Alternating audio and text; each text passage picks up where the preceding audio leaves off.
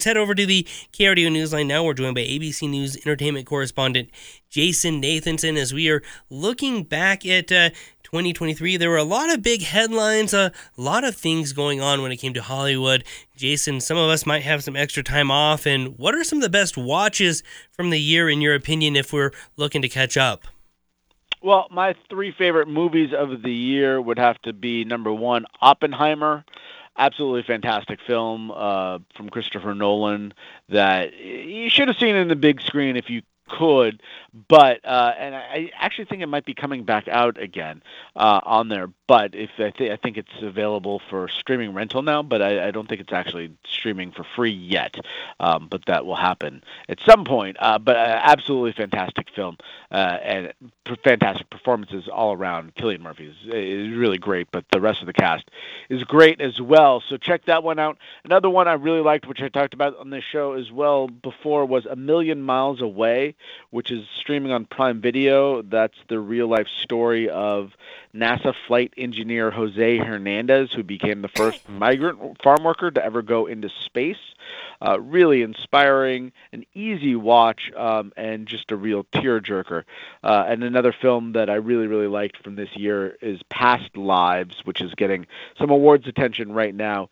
It's a very quiet, romantic drama. It's a lot of it is just two people talking, but it's about the choices that we make or didn't make, and it is really it's hopeful, it's devastating, and it's really beautifully done.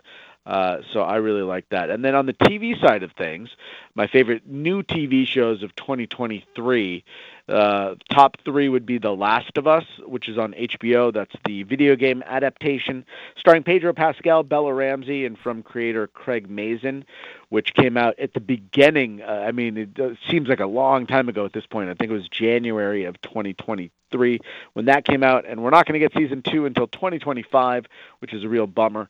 A Small Light, which was a miniseries about the people who helped hide Anne Frank. Really, really, really good there. I think that's on Nat Geo, and it might be streaming on Disney Plus at this point, or Hulu, or both of those. And then also The Diplomat, which is on Netflix and came out pretty late in the year. Kerry Russell stars in that. It feels a little bit like The West Wing, a little bit like Homeland, and that's because the creator of the show, Deborah Kahn, actually worked on both of those shows. So it's really strong. I binged that one real quick and really was kind of sad when it was over, because we don't get shows for like another year, or new seasons for like another year at least. So I was sad when that one was over. It sounds like you had a lot to, and other appreciators of I guess theatrical arts had a lot to appreciate, a lot to love during this past year, during 2023. There's always stuff to love, but I don't think this was a particularly great year for film or TV. Impacted by the strikes, impacted by the lingering pandemic shutdown that had stopped production. I think we felt a lot of that this year, where it wasn't the kind of immediate thing that we felt in the first couple of years, because things take so long to develop and come out. So when we're looking at what's going to be nominated for Oscars and things like that, and what's getting nominations right now, there's some good films in there for sure, but I don't think it was a particularly great year for film. Yeah, and with that kind of lingering impacts, I think kind of looking back in the annals of time, 2023 will really be remembered for the simultaneous writer and SAG actress strike. So, what impacts is that going to have as we look in towards 2024 and beyond? Well, we've seen the production slow down already, and the effect on the TV side of things, which is much more immediate.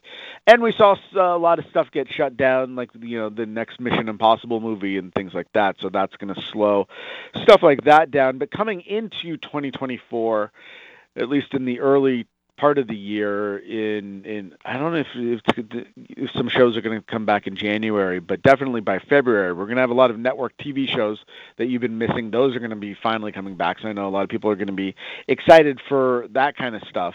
And in terms of the movies, not really a huge effect on that in terms of the stuff that's going to become. The stuff that was coming out already is still going to be coming out.